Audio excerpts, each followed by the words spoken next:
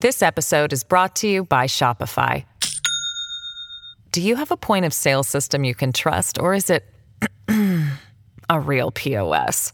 You need Shopify for retail. From accepting payments to managing inventory, Shopify POS has everything you need to sell in person. Go to shopify.com/system, all lowercase, to take your retail business to the next level today. That's shopify.com/system. Hello, everybody. This is Marshall Poe. I'm the editor of the New Books Network. NBN listeners like to read books and buy them. So we thought we'd tell you that right now, our friends at Princeton University Press are having a remarkable site-wide sale. You can get 50% off books, including ebooks and audiobooks, with the code 50, F-I-F-T-Y, at checkout until May 31. You can save some real money on Princeton University Press books. I encourage you to go there and check it out.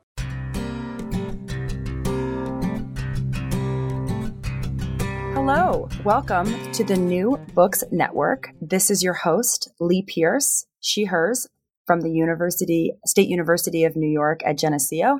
And I am so excited today to be interviewing Kendall Phillips on his latest book, A Place of Darkness, The Rhetoric of Horror in Early American Cinema, which was published by the University of Texas Press in 2018. Kendall, do you prefer Kendall or Dr. Phillips for the interview? Kendall is absolutely fine, and my pronouns are he, him, so. Oh, excellent. I love a good pronoun. All right. Well, Kendall, it's great to have you. I'm so stoked to talk about the book. Do you want to start by just telling listeners a little bit about yourself or the book or where you come from, since obviously we're talking to a large mass of strangers today? Absolutely. Hi, large mass of strangers. Always good to talk to you. My name is Kendall. I was born and raised in Texas. I have taught in the Department of Communication and Rhetorical Studies at Syracuse University, also in upstate New York, for just about 20 years. And I have spent a good portion of that studying horror films and popular culture and those sorts of issues. Awesome. And so you raised the word rhetoric, which I think is awesome. I am also a rhetorician. Not a lot of rhetoric books on the New Books Network right now. So could you maybe give your quick and dirty version of what it means to be a rhetorical scholar for people that maybe haven't heard that in a communication context?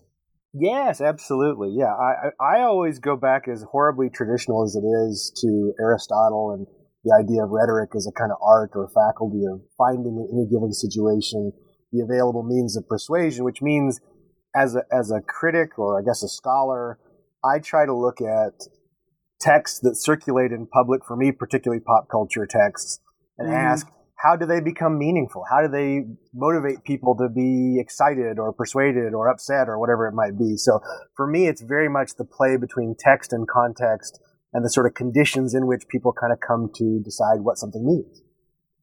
Yeah, and I think what's really cool about this book is, I think you'll recognize this, but one of the problems that we run into as rhetoricians is that so much of the way that is perceived in popular imaginary is as an explicit kind of behavior, right? That I'm trying to persuade you and you are consciously considering being persuaded. Yeah, I think. But in the...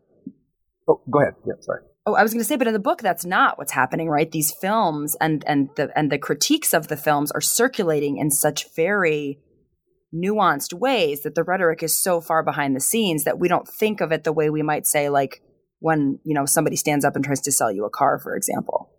Yeah, I think for me, very early on, all the way back when I was doing my PhD at Penn State, I realized that I was much less interested in kind of explicit persuasion like presidential speeches. Not that there's anything wrong with that. That just was not my interest. But I was much more interested in the kinds of things that circulate that people respond to, like find political meanings in when they were not explicitly meant to be political. So like Sure. When a film is controversial and people get upset, odds are people weren't trying to make it controversial.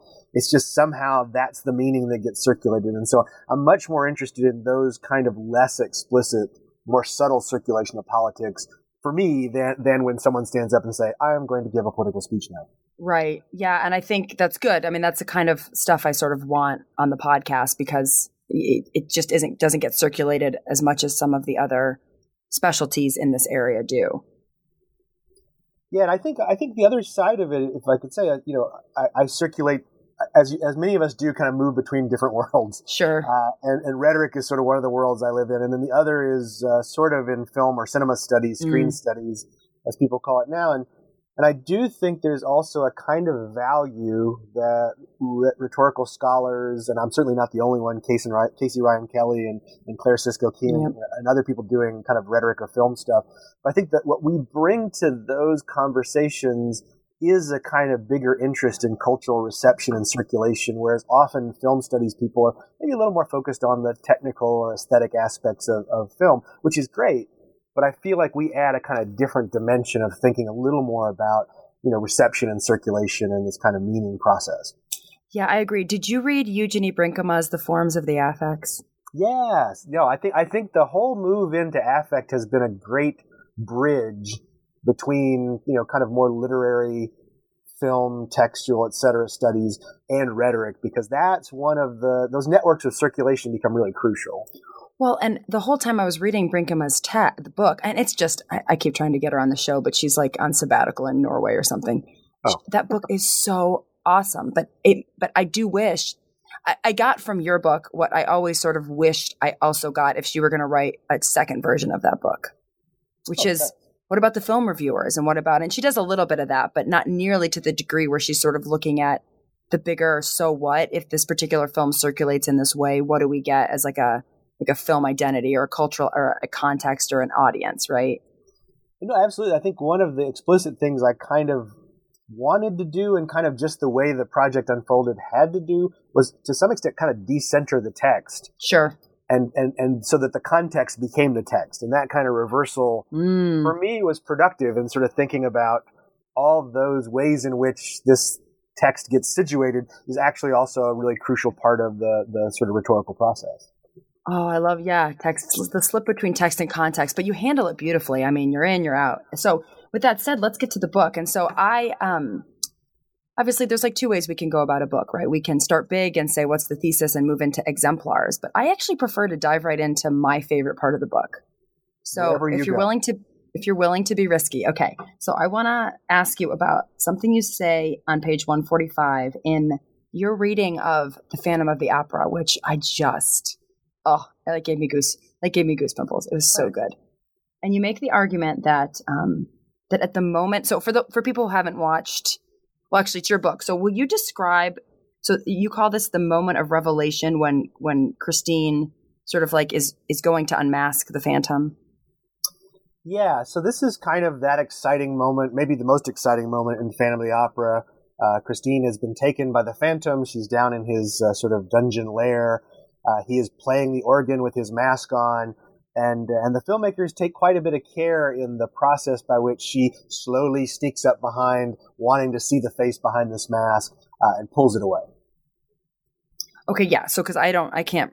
Although if you haven't seen Phantom of the Opera, listeners, you're really missing out. But just in case you haven't, and you make the argument that at that moment, and I'll quote here, the implicit contract with American audiences that the viewing ethic of incredulity would be rewarded by seeing the folly of others was, if not quite broken, at least slightly bent.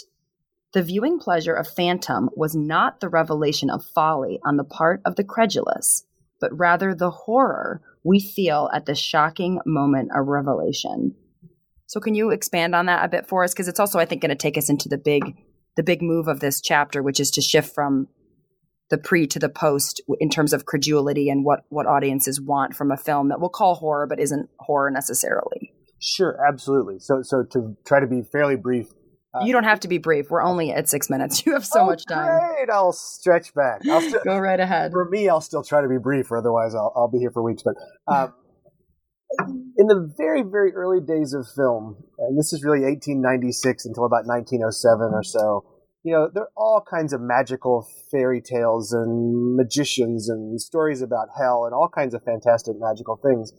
And then, particularly in American film, that was slowly pushed out. And in what I call the American uncanny or the folly of superstition, I think for folks that don't know early film, the best way to think about it is sort of classic Scooby-Doo, which is that... I wrote Scooby-Doo in the margins of one of these pages. But seriously, I'm going to send you a text message with the screenshot. I definitely did it. That is, yeah. I mean, Scooby-Doo is kind of drawing on a deep oddly enough, a very deep cultural tradition in American culture, which is that what someone thinks is a ghost is not a ghost. It always ends up being a mistake or a hoax or a trick.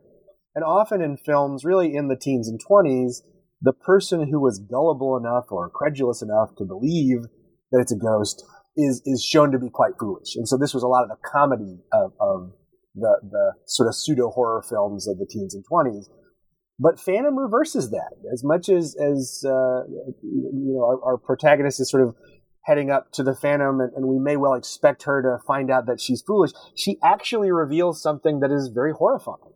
And that is, I think that was an important step towards what would happen in the 30s when that idea that the supernatural doesn't exist suddenly breaks open with Dracula and Frankenstein, and then we have the supernatural and the fantastic return with a vengeance into American film. Which is so weird because, the book sort of makes this argument that in the early, I guess we'll call it late, so that like the 1890s, there's this, what you call it, monstrative. Yeah. Which is that the ghost kind of just is there, and it's sort of got these superstitial old world kind of feel to it. And you talk about, and of course the film technology there is so constraining, but also enables some of these like the ghost-like waves that come from the camera reflection. I mean, I'm not techie, so I really enjoyed some of the screenshots you provided. They were very helpful. Oh, good. I'm glad. But that at one point, kind of America becomes sort of what we think of it as now, which is this highly rational, oh, you're not going to pull one over on me. And we sort of forget that in some ways we've almost come full circle, because now it's no longer satisfying to us to be in the know. Right. In a way it was in the, say, what is this, like the 1910s, 1920s. Well, this is a little earlier than that. I guess this is like 1908 or 19. When did the Phantom of the Opera come out? 1925. Okay, so we're in the 25, right? Which is, and would you talk a little bit, because I think that shift you argue has a lot to do with sort of the Great Depression and immigrant anxiety, right? Yeah, so certainly, Phantom of the Opera is part of a kind of gradual move to increase to offer increasingly sort of gruesome and terrifying elements in film. But even those films, Phantom, of course, in the end, Phantom is not a phantom. He's a disfigured person. He's perfectly normal, very Scooby-Doo-ish. And those keep increasing. So in the late 20s, you get what are often called mystery thrillers. So these are like, if people want to watch a fun silent film, Cat and the Canary, where there may be a ghost, there may be a monster, but in the end we find out it's just someone trying to scare people away to steal an inheritance. So it's like, again, every Scooby-Doo episode you've ever seen. So 1931 is the moment of rupture. And so when Dracula comes out, Dracula is not a guy pretending to be a vampire. He is not tricking people. There is no great reveal. He is actually a vampire. And for me, and I think, other folks agree, a big part of that is the Great Depression. From the Civil War to the Great Depression, there was an American cultural kind of contract. If you work hard and you're reasonable and progressive, and then of course also written into that is if you're white, straight, and male, but you get the ideologies, that the world will keep progressing. So this is the great, manifest destiny. We are destined to reach out into the world. We are destined to get better. Things are going to turn into progress, and that's the American contract. And then the Great Depression comes and all that flips, right? The capitalism has failed. The government refuses to be involved. Banks are failing. People are unemployed. You're looking around the world saying, wait a minute, what happened to all this rational progress? And in the midst of that, Dracula comes out as a kind of, to be honest, badly made, low-budget film. And it is massive. It is huge and so big that Universal immediately puts Frankenstein into production and other studios come on board, and we get that sort of golden age of Universal monsters. But I think that spoke to people's anxiety and their sense that all that they had believed they knew about the world, they believed they understood it, they understood the way the world worked. When that failed, it opened a space for all of these other worldly kind of figures and tropes and ideas to kind of reemerge in the popular imaginary. Yeah, you put it absolutely beautifully. And in a sec, once we kind of go through the substance, I want to take a minute to just totally fangirl over the form, the rhetorical form of the book and the way you've structured it, like your composition, because it was such a great read. Yeah. But you make the argument on page 185 at the conclusion, after you've kind of made your argument about Dracula for the second time, because the book opens with and closes with the Dracula movement, is, quote, moving pictures were a way of drawing audiences into the American point of view with the promise that rationality and incredulity would lead to romantic, financial, and cultural success. And then you say, I love this line, the horror genre emerged out of the cracks of that promise.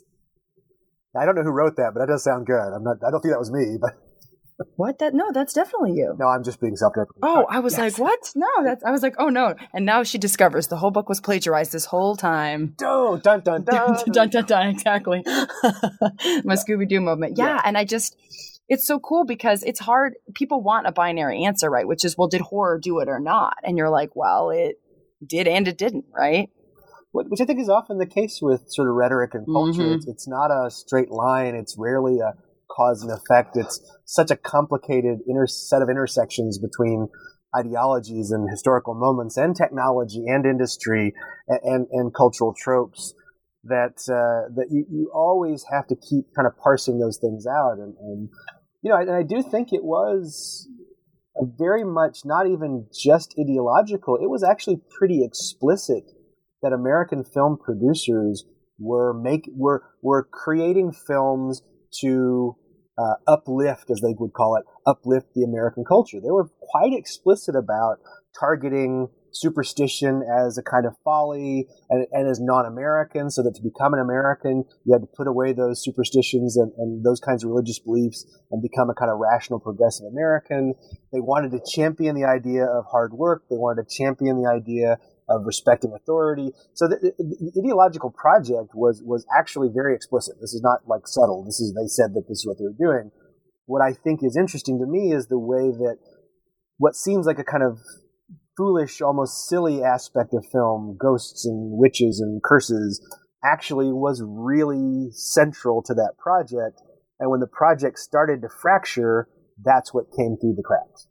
Oh, I love that. Yeah. And obviously in addition to the uplift culture, which you sort of talk about pretty prominently through the middle of the book, you have this notion of the American uncanny, which I thought was a really great term. And it ties in nicely to just some of the really awesome. So for the readers, this book is essentially a genealogy, and it covers this sort of 30-year time span of, I guess what you say is not yet horror, but is also not horror, right? In the sense it has what you say called horrific elements. Yeah, I think so. So if I could just say the trick of the book, if there's an opening sort of move, is that the term horror film really doesn't enter into popular usage until 1931, shortly after Dracula has come out, and in anticipation of Frankenstein. Now, again, the term had appeared, but it was isolated and never picked up, and there were all kinds of other words used. But horror film really comes out, and Variety says in April of 1931 that Universal has cornered the horror cycle, and then that language slowly locks in, and now we have the genre and all the expectations. So, and I'd written about that before, and in some ways I kind of always felt guilty that I had never thought about what were all those films that came before the term horror film, because all the elements were there. And so that was sort of this project, to go back and say, okay, if they weren't called horror films, what were they? And to be honest, I started thinking this may be a very short project, and it actually got to be a much bigger project.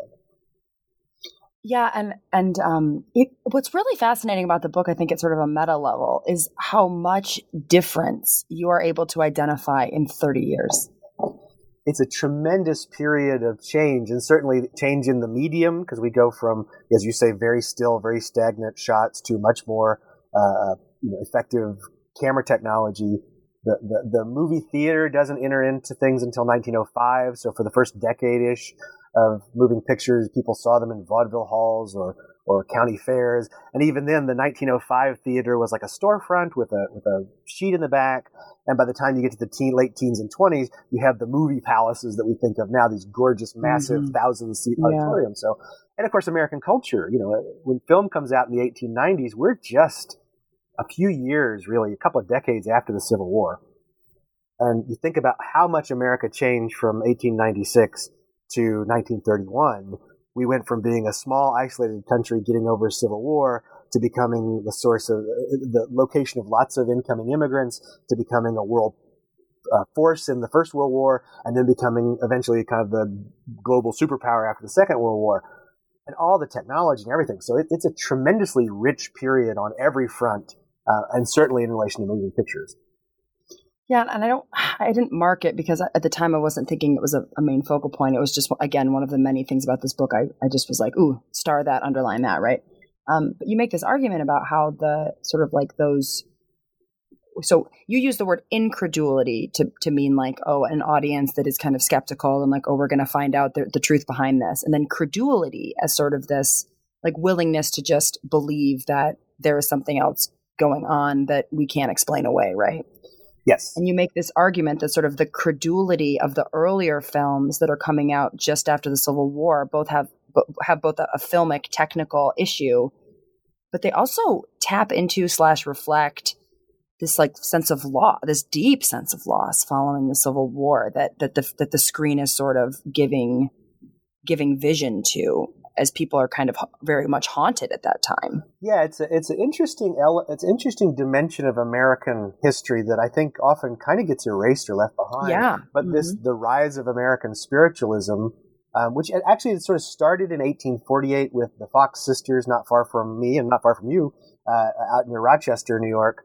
But it was really after the Civil War that this tremendous explosion, millions of Americans were professing some belief in life after death, the ability to communicate with the dead through seances, through mediums, through all kinds of Ouija boards, etc.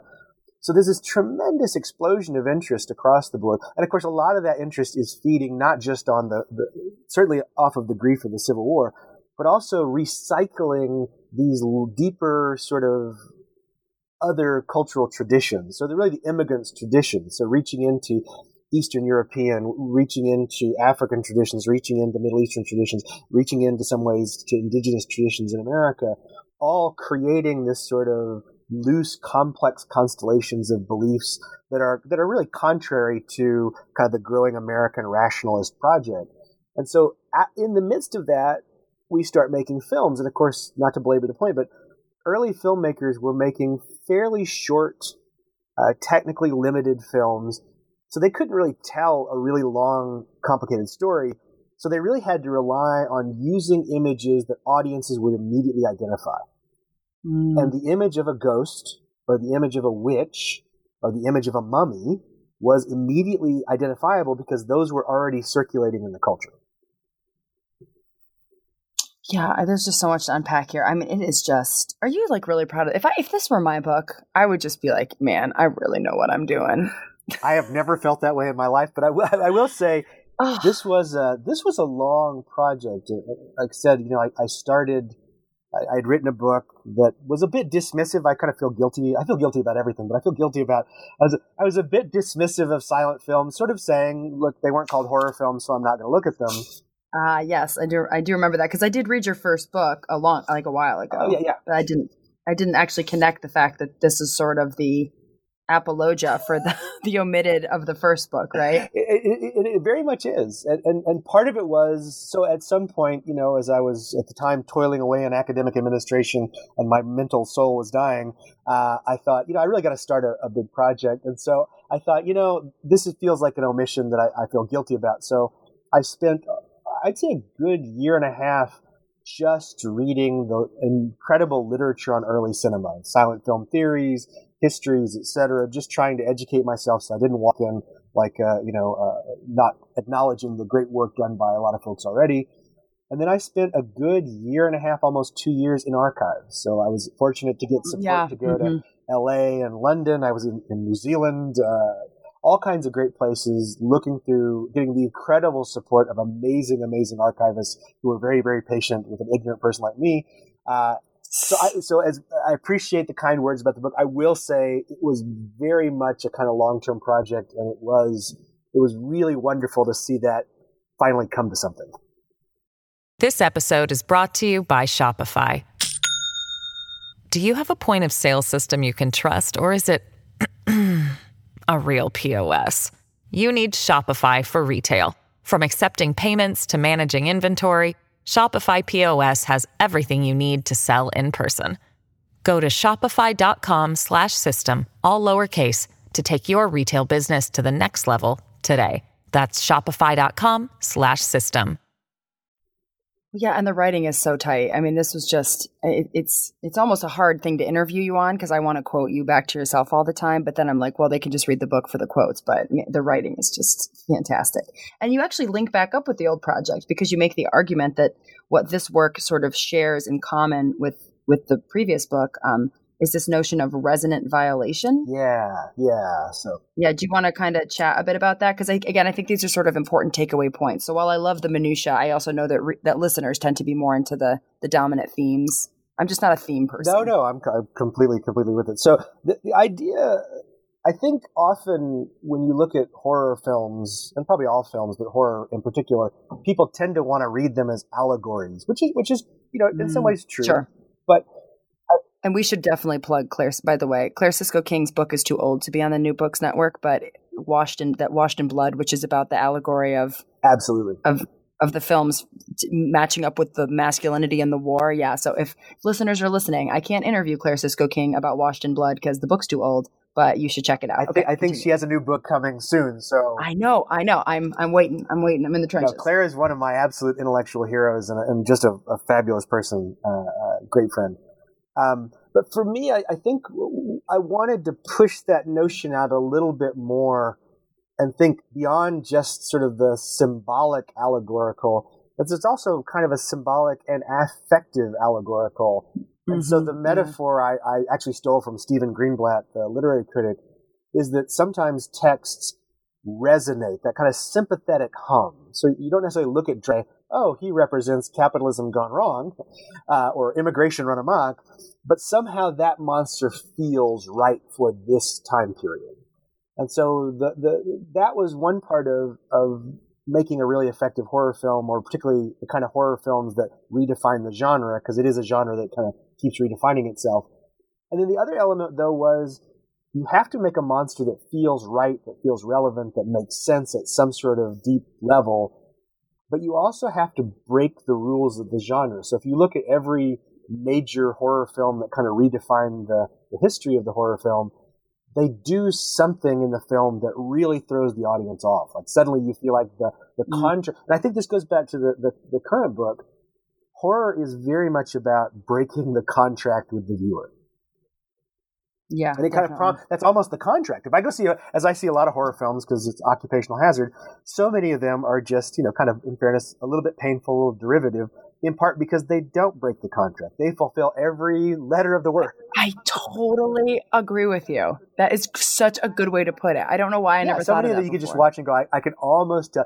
Here comes the ironic happy song used in a scary way. Here comes the jump scare. Here comes the mother figure. You sort of like just paint it. But every once in a while, and this is why I think the genre has survived for so long and remained kind of relevant across the board, you get a film like the recent sort of golden child of the horror film, Jordan Peele's Get Out, that takes what a horror film looks like and gives you something that really does not look like what you expect. It kind of breaks that contract, lays out its politics in a different way, and that then becomes this inspiration for a whole set of other filmmakers. Yeah. Did you see Cabin in the Woods? I did. Yeah, I love that film. I thought, yeah, and I thought it did a really good job of. Can you have this kind of? And I'm a high literary. I mean, I just love literature. I probably should have been an English professor instead of a rhetoric. But one of your chapters is on the way that literary monsters come to play sort of an important role as horror is pre-horror is kind of moving more toward what will be horror and this uplift culture, but also wanting the horrific elements. And how do you kind of reconcile wanting to uplift, but then also wanting to still maintain? And one of the things that people do is they tap into the great literary works because you sort of get the ethos of high literature. Absolutely. I mean, that's very, again, kind of one of those things that when you actually read the text, it's pretty explicit, saying, that if you made Frankenstein just as a monster movie, that would have been looked down upon and been low culture. Sure. But if you say we are adapting the great literary novel from Mary Shelley, suddenly now it gets that cover. Same was true with Phantom of the Opera, Hunchback of Notre Dame. Yep. Lots of works of Edgar Allan Poe. So it provided this way of saying, because audiences, I think, still, and I guess it's probably part of that repression, the culture was telling you don't believe in those things, but that's part of why you want to believe in them or want to explore them. And so literature provided this great cover to say, well, we're not being gruesome. We're just showing what Mary Shelley talked about. Yeah, and that was my favorite part of Cabin in the Woods, was them tapping into these literary devices as a means of constructing the horror narrative. No, it's a tremendously smart film. Yeah, it's very smart. Yeah, it made me think. I was thinking about it when I was reading the literary horrors chapter, because I remember thinking that's sort of like the newest version of this move, right? Absolutely. So you brought up repression, and I think that brings us to the like really heavy lifting of this book, which is what you do, because it's not only a genealogy of horror films during a certain period or pre-horror films. It's also a genealogy of the theory of the uncanny. Yeah. And you tie that up. It's just like, it's one of those things. You make so many lines, right? You draw a line across the chronological, you draw a line across technology, but you also draw a line across different ways of thinking about the uncanny. So I don't even know how you want to start unpacking that, but this to me was, as a theorist, one of my favorite pieces of the book. So I thought maybe you could kind of talk about, I don't know, you could start with Freud or Todorov, and then maybe just sort of talk about the trajectory and how that organizes some of the book's argument. Yeah, absolutely. I mean, so I move across kind of broadly, as you suggest, three theories of the uncanny, including one of the earliest, Ernst Jentsch, who talks about it almost entirely as a perceptual issue, right? The uncanny. Well, let's back up for a second. Okay, let's step back. So at a general, I'm just thinking for people who don't even know, because I actually. Sure. I was so interested in this. I talked about the uncanny in class, and I realized this is not a word people kind of think about technically. Right. So why don't we give just a general, what is the uncanny, kind of, if you haven't really thought much about it, and then maybe move through. No, absolutely. So what I always say to students is, when I go into my basement at night, it is my house. I have paid for it. I can guarantee you I paid for it. I paid a lot. Mortgage is a painful thing. It's my house. It's my basement. Everything in that basement is mine or my wife's. We have put it there. This is where we live. And yet there is a feeling, particularly at night when it's dark, that this very familiar space that I occupy is somehow unfamiliar. Okay. Yeah, that's great.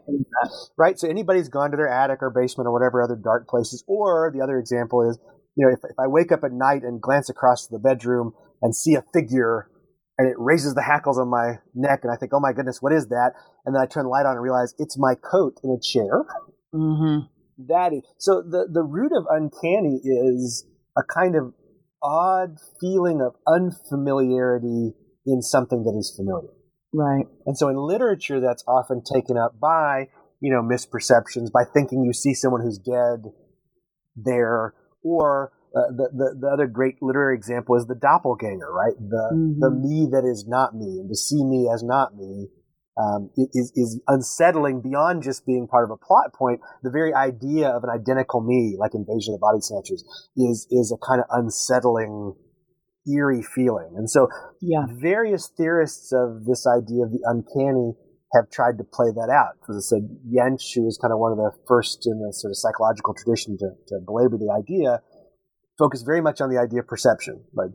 There's a kind of biological almost sensation that can be pleasurable in the seeing something that feels like a misperception. He used the example of you go to a wax museum, like the attraction of going to a wax museum is that kind of weirdly, is it real or is it not real? Freud then takes that up a little bit, critiques the earlier work and says there's more to it than perception. It's a kind of embedded, repressed desires, right? It's repressed in, so the uncanny feeling that an inanimate object is somehow alive for Freud is partly tied into the wish fulfillment of our infantile, juvenile desire for our toys to come to life. And of course, that then opens up for Freud into broader sets of repressed sexual desire, repressed identity, repressed connections, etc. And then the last of this move is Todorov, who's again sort of using this more as a literary critic, who then wants to explore the way the uncanny is a kind of a middle ground between literature that shows the world as being entirely marvelous and the world in which things are entirely normal. And there's this kind of middle ground that he calls the fantastic, where we as a reader are trying to figure out which is true. Yeah, and this is actually exactly the passage in the book on page 90 where I wrote Scooby-Doo, where you kind of talk about, on the one hand, we've got Todorov and the marvelous, and you describe marvelous are those tales in which the apparently supernatural entity is in the end proven to be real, and the previously established laws of reality must be reconfigured. And then at the opposite end, you argue which is another form of the uncanny, is that the appearance of the supernatural is discounted and laws of reality remain intact, right? So we've got kind of the two ends of the spectrum. And then in the middle is the fantastic, like you just said, and you say it is unclear whether the entity appearing before us is explainable or unexplainable. Thus, there exist two possibilities in between the uncanny and the marvelous: the fantastic uncanny, in which our uncertainty is resolved through the existing laws of nature, or the fantastic marvelous, in which the uncertainty is resolved by recognition of the inexplicably marvelous. And I remember earmarking this page because I was like, oh, there are going to be graduate students across the world now writing articles with this matrix that you've created about different. I think it's incredibly useful. Oh, I hope so. I think it was more me just trying to make sense of it myself, but hopefully that helps somebody else. But I mean, this is just, you've taken a lot of stuff here and basically created just a sort of a schematic that can be used as a launching point to ask, like, what is a film doing, re the uncanny, and why would that particular move be taken up in a particular context? Yeah, and I think it also comes out of this sort of history of film. If you look back again at the very early films, late 1890s, early 1900s, those were often films entirely of the marvelous. So Méliès's Journey to the Moon, there's never a doubt that that's happening within the filmic world or the diegetic world of the film. They go to the moon, they meet moon people, they have this little party. Like, all that happens, there's no question that that's weird or unusual. That's just the nature of the film. On the other hand, in a lot of the films in the period, sort of 1910s and 20s, the audience knew, even before the characters in the film, that what looks like a ghost is not the ghost. So it was very much uncanny, and that was a big part of that idea of the American uncanny, that there were lots of films in which we were in on the joke, or we knew that the ghost was actually just someone wearing a sheet, or we knew that this was all a prank, or we knew that, so we know before them, so we get to enjoy their foolishness at misunderstanding or misperceiving. And then slowly, and I think those literary films of the 20s, and then certainly the mystery thrillers like Cat and the Canary in the late 20s, start to move into this space where the audience isn't quite sure. Like, we sort of know the ghost doesn't exist, but we don't know who it is. So we're not, quite sure. And then, of course, we get to Dracula, and not to belabor the point, but the great thing about Dracula is it inverts everything. So there's a really wonderful character, Jonathan Harker, who is the love interest for the main character in Dracula. And he consistently through the movie does not believe in vampires, just kind of keeps dismissing it. So he actually becomes the object of folly because he refuses to see the marvelous thing in their midst. Right. So it's almost kind of a dramatic full circle in American culture. Yeah, I mean, the Dracula is just so cool, right? Because again, it's not like, I'm not a film buff, but I sort of always kind of knew that this Dracula was kind of like iffy in terms of quality. I mean, you said it was kind of like a kind of our version of a B movie, so to speak. Yeah, I mean, it's funny because it starts off strong and then it just stops moving. Yeah, and I often have to tell students, because I often show Dracula and Frankenstein kind of together, and they often want to say, how many years was it between Dracula and Frankenstein? I say, no, this is not about the time period. These were literally within about 8 months of each other. These films came right. out. They're the same, right? Exactly, contemporaneous. Yes, it's same studio. So yeah. Did you watch Have you watched Penny Dreadful? Yes. Yeah. It was a great series. Do you love that Frankenstein's monster? Oh, it seems to be so much more resonant with the novel, in which the monster is much more aware of his existence and being a misfit and I thought they did a great job with him. That's lovely. The actor's fabulous. So that's a great series for people that haven't watched it. Yeah, he I've seen him in other stuff, and he usually plays kind of like a buffoony British like weirdo. Oh, is that right? That's funny. Yeah, it's amazing that he's so elegant, I think, in that. Oh. And maybe, but yeah, and he's a great actor, but I mean, I've seen him in other stuff and he's always kind of a doofus, you know? No, it really brings a kind of quiet dignity to the monster that yes, so it's that's how British people are, though, you know. I think of them all as deeply quiet and dignified. I'm sure it's very stereotypical. But, yes, well, my wife is British, so I can attest. Is she? All quiet and dignified? Oh, I need a British spouse to bring a little quiet dignity into my life. Yeah. All right, so I'm gonna so let's I think that was a great summary. I was expecting I would have jumped over that a little bit. So let's talk about, are there other concepts or dominant themes or maybe even just favorite parts of the book that you kind of want to just espouse for a few minutes? Because there's so much good stuff in here that I'd love to hear sort of what your favorite part are, or if you think we've covered it, that's fine too. No, I think the only other thing that I found interesting that we haven't talked about is the very last few years before Dracula comes out. Mm-hmm. And it's certainly true that sound technology, so the one thing we haven't added to the conversation, changes things. And even filmmakers that's true, yeah. in the late 20s are recognizing that sound technology, which was, again, kind of being played with for a few years, was a way not only of kind of adding the emotional punch, but it was a way of expanding the screen. And that became really important, so that instead of having to show you a terrifying figure, I can actually let you hear the creak or the howl or the movement, and that by expanding the space of the screen to encompass a bigger part of the theater, you really expand this kind of Gothic, unusual, kind of fantastic space where we're constantly saying, what was that? Where did that noise come from? And so for some people, they've sort of used that to say, well, that's what made Dracula a horror film. But the only thing I would push back a little bit on is, in my research, that was happening as early as 1929. So for a good couple of years before Dracula comes out, people are using sound, not just music, but now kind of ambient sound within the film to create a kind of Gothic, scary atmosphere. Clearly, that's something that Dracula capitalizes on. But it was also just part of that genealogical expansion of this kind of fantastic space of the screen. Yeah, the move to sound is subtle in the book, but it's significant. And I think anyone who's, and again, unfortunately, I'm not a film, I'm just saying, so anyone who's listening to this because they're interested in media and film technology, there is just so much to this book that you will love. I just do not have probably the brain to pick it out for people. Thank you.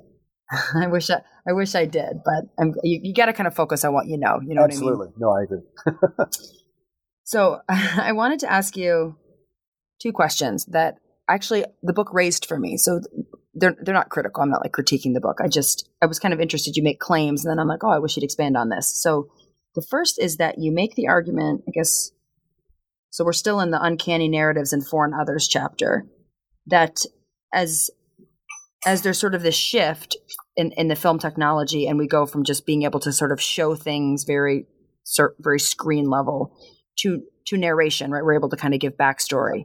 And so you say that the shift from the monstration to narration meant an emphasis not only on the visual spectacle of the horrific, but also on the crafting of a narrative logic, a logic that would be labeled weird. And we didn't even talk about this thing with weird. We should do that. But my first question was, what do you think it is?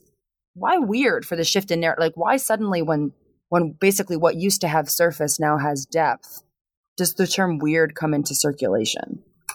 I think again, the very early films, that first sort of 5-6 years of motion pictures were, just for folks that don't spend a lot of time in that world, many of them were largely, the pleasure in watching them was the technological innovation that allowed a picture to move in front of a large audience, right? So that it was actually seeing the spectacle. And so if you look at the very earliest films from the Lumiere brothers, films like Arrival of a Train at a Station or Workers Leaving a Factory, there's nothing really there other than the spectacle of seeing it. Now, very quickly, within a year, people, many of them stage magicians, were starting to use film technology to create kind of increasingly magical tricks. But even then, a lot of the films that were circulating were just, you get to see something. It wasn't necessarily the creation of a deeper story arc. That took a little more time to develop. It also meant that the reels had to be longer. It's hard to tell a narrative in a minute and a half or 3 minutes. So as narration comes in, now I'm not just showing you a thing. I have to connect the dots. And connecting the dots requires that kind of narrative. And since I don't have sound or dialogue, and at this point I'm not using a lot of intertitles to tell people what's happening, I really have to rely on their understandings of the world. So I'm really relying on in rhetoric we'd say the topoi. We're relying on the common cultural places where audiences can fill in that narrative. And one of the underlying narrative logics that audiences had at the time in the early 1900s was the supernatural, the spiritual. In popular parlance in American culture, that became known as you said, by the term weird. So you have lots of examples of weird tales or weird stories.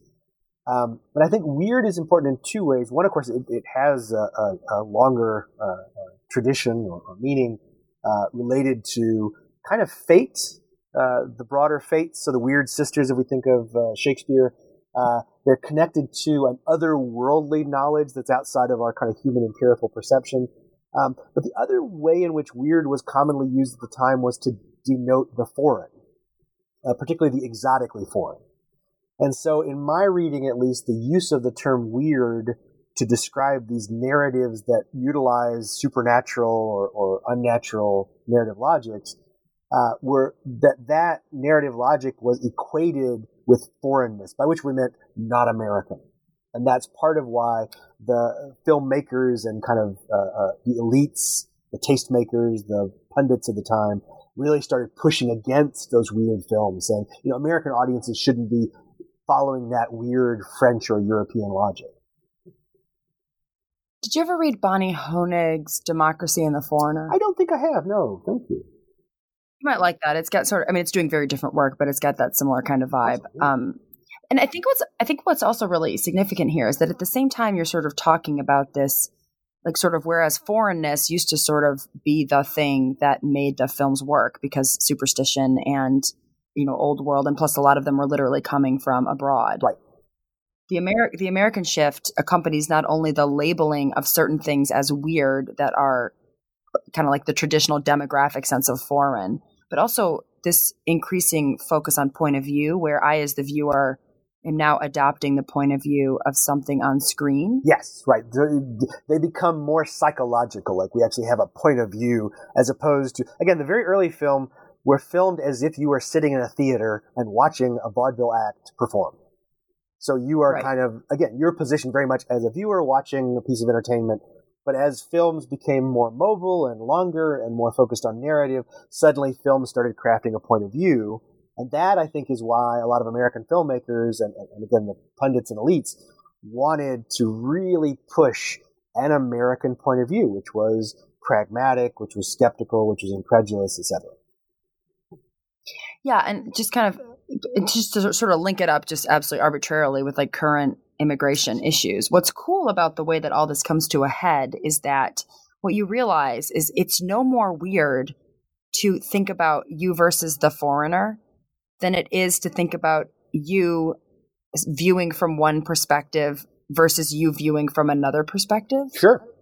And it sort of just reveals all foreignness to already be constructions of habits of seeing. Not that there are weird foreigners and me, but rather that all weirdness is just sort of a trick of rhetorical or filmic or whatever effects. No, absolutely. It is the inculcation of a viewing perspective in this instance, or a broader kind of cultural worldview that is entirely created by a symbolic system that decides this is normal and that's not. Yeah, and I think the book, and the book does that without ever sort of like taking on this as a political project. It does it so inductively through the analysis of the film. I really enjoyed it. Do you have anything else you want to add? Because we are running up against 50 minutes, and I want to give a chance for you to let listeners know where they Absolutely. No, I do think, if I could say, I in writing the book, I wanted to engage lots of different kind of audiences. So I certainly think people who study film and film history, and certainly who study horror, may find something in the book to like or not like or agree or disagree with. But I also think it is in some ways subtly, and again, I don't tend to beat people over the head with things, but it is a kind of story of the creation of American culture, the way in which we came to think of ourselves in particular ways and see the world in particular ways. And so hopefully there's a lot there that whoever reads it can sort of find the thread that makes sense to them and kind of pursue it. And hopefully I've done a little bit. At the very least, I hope to make people more interested and lead them back to even better scholarship on these issues, or looking at some of these films maybe in new ways. Yeah, and the writing just makes it so readable that I would strongly encourage anybody. I mean, I would have a hard time interviewing a not well-written book on this podcast, but I was like especially thrilled with how good. Oh, and that doesn't even, I wanted to ask you what you think the difference between rhetoric and horror was, or I'm sorry, horror and terror. But we'll leave that for another conversation. Next time, absolutely. Always. Yeah, next time. So where do readers get the book? Certainly they can get it from the University of Texas website. I think most people probably get it from Amazon. And so, yeah, it's out and available. It's in paperback. It's on Kindle. In fact, Amazon just slashed the price, so it's half price. So it's very nice of Amazon to do that. So hopefully people nice. will find a copy or in their library, or ask people in the library to order it. Hopefully people will enjoy it.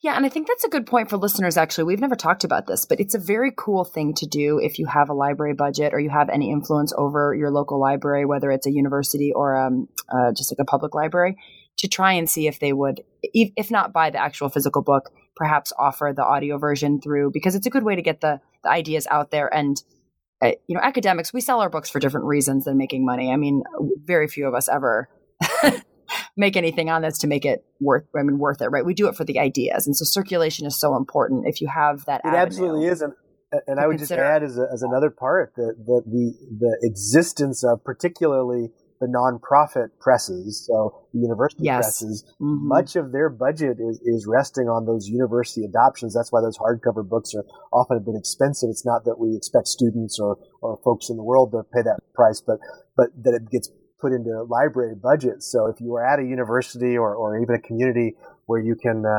encourage them to buy, please make sure you're encouraging them to buy university press books, just so we can keep that venue alive and not all end up working only with commercial presses. Yeah, it's so important. All right. So last question. Do you want to recommend a book or an author that has to be within the last 5 years for our next episode? I do. I'm actually thrilled. To be honest, let me say one quick thing. What's amazing about our field of rhetoric is the explosion of books. When I first was starting many, many years ago, very few people wrote books. And so suddenly now, there's so many wonderful books circulating. So it was hard to choose, but I'm thrilled to recommend a former student. You're getting old when your former students not only are out in the world, tenured, but they're writing incredible scholarship. And so Leslie Honor, who I had as a graduate student at the University of Central Missouri quite a few years ago, is now a faculty member at Baylor, has a wonderful book called To Become an American. And in some ways covers some of the things that I cover in my little book about film, but she really looks broadly at this creation of the immigration process and the very explicit rhetorical processes that were put in place to kind of craft this idea of how do you become an American. So it is a wonderful book. She's a fabulous person. She's much, much smarter than I am. She writes beautifully. I could not recommend her more highly. She's just incredible. All right. Well, if you know Leslie Honor, everyone, tell her she's getting an email from me and she better say yes. And I will just take a second to plug a colleague and friend of both of ours who is going to be on the next episode, and that is Bradford Vivian. Great. Penn State. And he's going to do his new book, A Commonplace Witnessing. So that should be out in a week or two. He's also phenomenal. So many great folks. And thank you, Lee, for doing this. It's really wonderful to get a chance to talk about a book. I'll tell you, it was such a great read. You really did me the favor. Well, it was great to see you. I hope that the weather stays nice for both of us. Yes. And I will, I guess, see you at the next conference, or maybe I'll come over for lunch, and we will put more in the show notes about where to pick up A Place of Darkness, The Rhetoric of Horror in Early American Films by Kendall Phillips of the Syracuse University. Thank you so much for listening.